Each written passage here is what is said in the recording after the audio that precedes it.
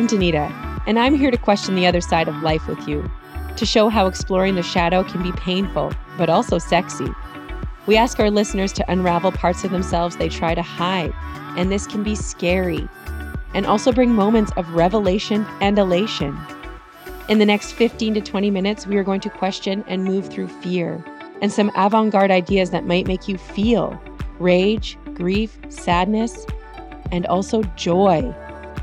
I'm going to share insights and personal experiences about how I've been embracing the dark so I can live in my light. Welcome to the other side.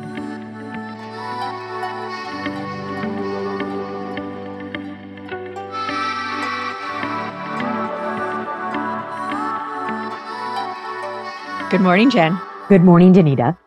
Do you think that's ever going to get old? Like, good morning, Jen. I mean, we might have to ask people. I just feel so comforted by it because it's like, then I know where we are and what we're about to do. But you know what? Should we try something different? I don't know. I don't know. I mean, the first thing I was going to ask you was, do you drink coffee? I love coffee. I love the taste of coffee. I love to smell coffee, but I'll tell you, I don't drink too much coffee because it really fires me up. Ooh, like what way? Just my heart is beating a mile a minute. I'm potentially filled with massive anxiety and I can't bring my energy down. And I think you know this about me. I already have quite natural energy as it is. Yep. But I love coffee. What about you? You know what? When we were colleagues, how long ago was it we were colleagues? Like working in the same office? Let me just look at my calendar. Would you say more than 4 years ago now? I think so. Which is mind-blowing. Bizarre. Yeah. Potentially 5. Yeah, like a long time ago. Amazing. That's crazy. Anyways, I never drank coffee at all. And I had no interest in it. And then last year in Costa Rica, they had this amazing coffee. They have the best coffee in Costa Rica. It was so good. And it was like lavender infused. I would always sip Kurt's coffee and it was so good. I've kind of got on the coffee train. And now I find I have like something to talk about with people. Like people are really into coffee and I had no idea. Oh my goodness. No, people. Okay. So if I can just say, I was just visiting a friend in Boston. She is so obsessed with coffee. She will only go to like 5 certain spots. She knows about where the beans are from, how they roast them, and so on and so forth. And someone said to her, like, have you been drinking coffee since you were like 14 years old?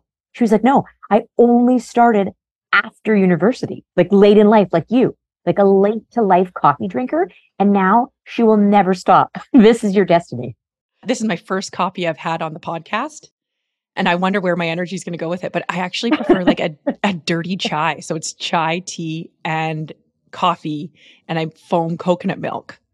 And how many coffees would you drink in one day though? Oh, max 1. Like I'm already, I'm going to be shocked already. I know it. So you didn't want to start this podcast with, good morning, Jen. You wanted to be like, hiya. Yeah, exactly. This actually it kind of is relevant to the topic that I want to talk about today. How many people go for coffee with their friends and complain? Oh, I see where you're going with this. Uh-huh. Too many, I'm imagining. Going for coffee is such a social thing. And I find that when people go for coffee, you know, you talk about a lot of different things, but there's a lot of times kind of collectively complaining about something. Like as a group, you're like, yeah, oh man, that was a tough one. You know, like you're complaining about work or you're complaining about your husband or complaining about your girlfriend, whatever. You're complaining about something, your kids, how busy life is. I was thinking about it the other day and you actually had mentioned a stat. What was that stat about? Well, I wanted to tell you because I work remotely and most of my time is spent in coffee shops. Okay. Maybe I'm drinking tea in the coffee shop, but I am not trying to, but I am overhearing complaint trains beside me. We're talking constant and people come and go and it's like complaining about everything you could think of. But that's the reason I looked it up is because I was like, how much time does one actually spend complaining? The average is 8 minutes a day, which doesn't feel like a lot. But I think from your perspective, you would have a reason why even 8 minutes is far too many to complain a day. I mean, when you said 8 minutes, like that's what, 53 hours a year? Yes. Good job, mathematician. Exactly. No, yes. no. That was definitely not in my head. It's 53 hours of your time a year spent in a negative spiral potentially. Which then just basically brings me to this. I think there can be some things like complaining, the complaint train, when you're just out with your friends and it's almost like cathartic, you're like, I need to get this off my chest, like just release this complaint that I have. Okay, that's fine. And then if it is connected to like, say, problem solving, and it's less about like moaning and groaning and more about like Talking it out. or figuring it out. But then I guess, you know what? Sometimes it just feels good to moan and groan. Like you're just like, just let me have this small minute of complaint so I can just say what I need to say. And I don't think that's bad. You know, that's really interesting because just to get it off the chest, just to get it out into the universe, out into the world, just for that quick minute, then that's fine. But if you go back and rehash and bring it up yet again with another group that you meet later for coffee, then we have a situation potentially. Well, it's like over and over again. The point of that is that you didn't get it off your chest. Like it's still living within you. Like your body is still feeling it. Maybe you're out and it's providing this social connection. Like, you know, when you're complaining and everyone has the same complaint, it really makes you feel connected to other people. Yes, the community. The community aspect of complaining. I don't think that's bad. Listen, people will complain about the weather for the rest of our existence, right? Things like that, where it's like, this will never change. You're in, you're out. We all know that seasons change. The complaints, they remain the same. They do remain the same. And you know what? That is so funny because one of the main things that people complain about is physical discomfort, pain. Oh, really? Like injury. Yes. My shoulder hurts, my back hurts, because it's almost impossible not to. You know what I mean? Like if you're in so much physical pain, like how do you not complain about that? That's all you're thinking about. You're feeling it constantly. Or when you're hungry, like, oh, like, that's so fun. You can't think about anything else but like, get me some food. Or thirsty. You know, like these things that are like, they're just causing you the most physical discomfort. Yes, discomfort. I'm so cold. I'm so hot. It's so hot. I'm sweating. I'm so frozen. I need a jacket. Why are my toes so cold? Like your brain almost can't, like, I mean, you can train your brain. You can't. For physical discomfort, for sure. Like people that are doing the cold plunges, like you can train your body to withstand. The whole idea is that in general, like those physical discomforts, they're going to be big complaint points. Oh, it makes sense. Yeah. And then other ones are things like frustration, lack of control, like just big disappointments in life, general annoyances. For my coffee shop complaint train that I have overheard, it seems like a lot to do with significant others, or maybe it's just the coffee shop I'm in.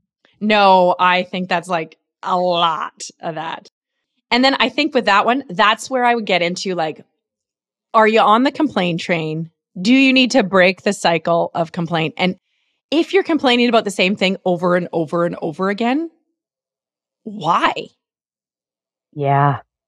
Like, what is the root of the complaint? And you can't blame it all on your significant other. No, you cannot. It's like when there's chronic negativity going on because of your relationship or like because of your work or whatever it is, like... It's like sometimes we need to look at ourselves. Yeah, sometimes we need to take a quick hot moment and be like, what am I complaining about truly? Right? Where is this coming from? But then it goes back to what you had earlier said. It's like discomfort. Okay, so it's not physical discomfort. It's like emotional or mental discomfort that you're feeling because of something. Something. You know, I love the core wounds. So let's just tap into that a little bit. If you're complaining about feeling ignored, where do we think that comes from? I don't know. Tell me, Danita. It could be triggering your abandonment wound. Like your needs and your requests aren't being met. Yes. And so you're just triggered and then you just have to start complaining about your partner. Yes. Well, what if you feel like your boss is disrespecting you? You're not getting the respect you deserve from your boss. What core wound does that attach to? Unfairly treated. I hear that a lot. Because you just need to express it. Why do you need to express it? Almost so that other people can validate your feeling of victimization. That's it. I need validation. This is seeking validation for the experience that you have had. And then, I mean, the other one that I would say that you hear a lot about in connection to relationships and even your kids, like, is your rejection wound. Oh, give me an example. Like when you feel, even your family, like your immediate family, when you feel excluded from something, Yes. it's just a direct manifestation from your rejection wound. Yeah. And that person might unintentionally be excluding you, but you take it personally. Yeah, they may think nothing of it and they didn't mean to exclude you in any way, but this is like triggering your core wound from when you were very young. And then it comes out as a complaint or that they're doing something to you. Then it becomes part of your victim wound. You had mentioned the complaint train and the need to have to express these complaints. And if it's, of course, like something that pain or something that had maybe affected you earlier in life, the core wounds, would you say that when you start looking at those core wounds and trying to make sense of those and heal those, that actually will help slow or stop the complaint train? Yeah, like break the cycle of negativity or the complaint train, for sure. Okay. That's a big part of it, is the reflection part. As soon as you realize when you're complaining, okay, for example, the other day, it was like day 25 of my cycle. And that's generally when I let a lot of things out. Like it comes out. And Kurt's like, wow, you're extra negative today. And I was like, I just really need to complain about all this stuff. And I just thought to myself, why am I doing it? Like, what is actually... So I said the things. And then I was like, no, I actually need to spend time thinking about them, reflecting on them, because I said these things and they mean something for me. They do. Like there is something in there. And this is where they become like a meaningful experience. So your complaining doesn't have to be like this. If it's an action that you're doing that you're not reflecting on, then it's a complaint. If it's an action that you're doing and then you reflect on it, then it can become like this meaningful experience where you can actually kind of shift your thought patterns and actually shift your life. Like, to be honest, it becomes this small, meaningful experience in your life. And that's the whole point of it, right? Like the goal is to self-reflect. I love it. Make change and shift the way your actions are, the way you think, into something that you want. Obviously, we all don't want to sit around and be like bitter Betty's. I feel bad for Betty now. No, I mean, it can be a bitter someone. A bitter someone. Okay. He told me this and I was like, oh, fuck, am I? And then I just spent like the whole next day wondering, okay, what's going on?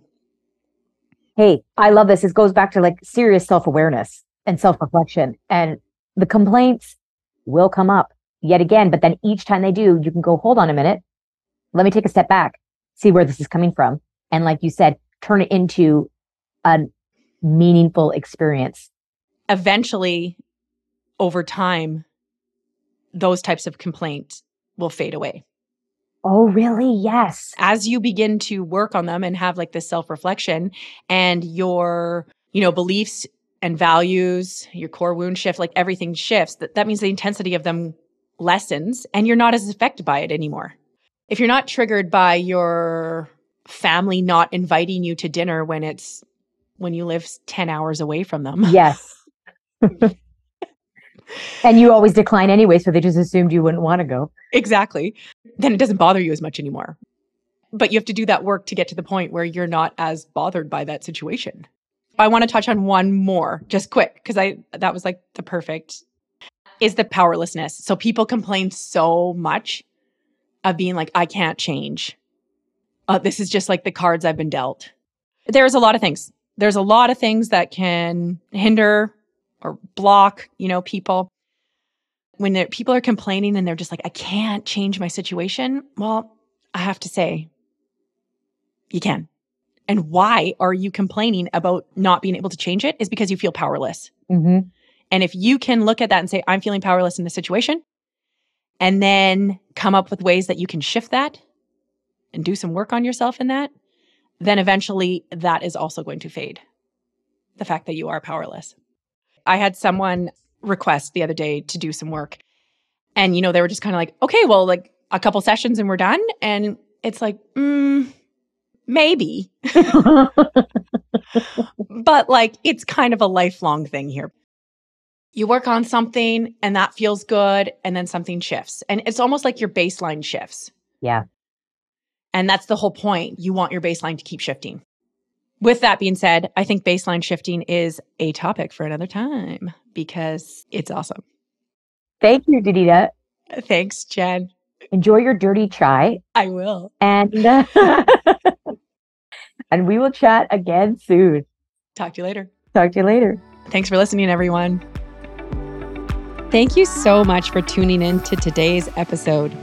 It is my mission to help as many people as possible explore the other side of life, to find awareness in their truth and learn to love where they are at and discover where they can go. So if you found support and guidance in any way today, I would love to hear from you.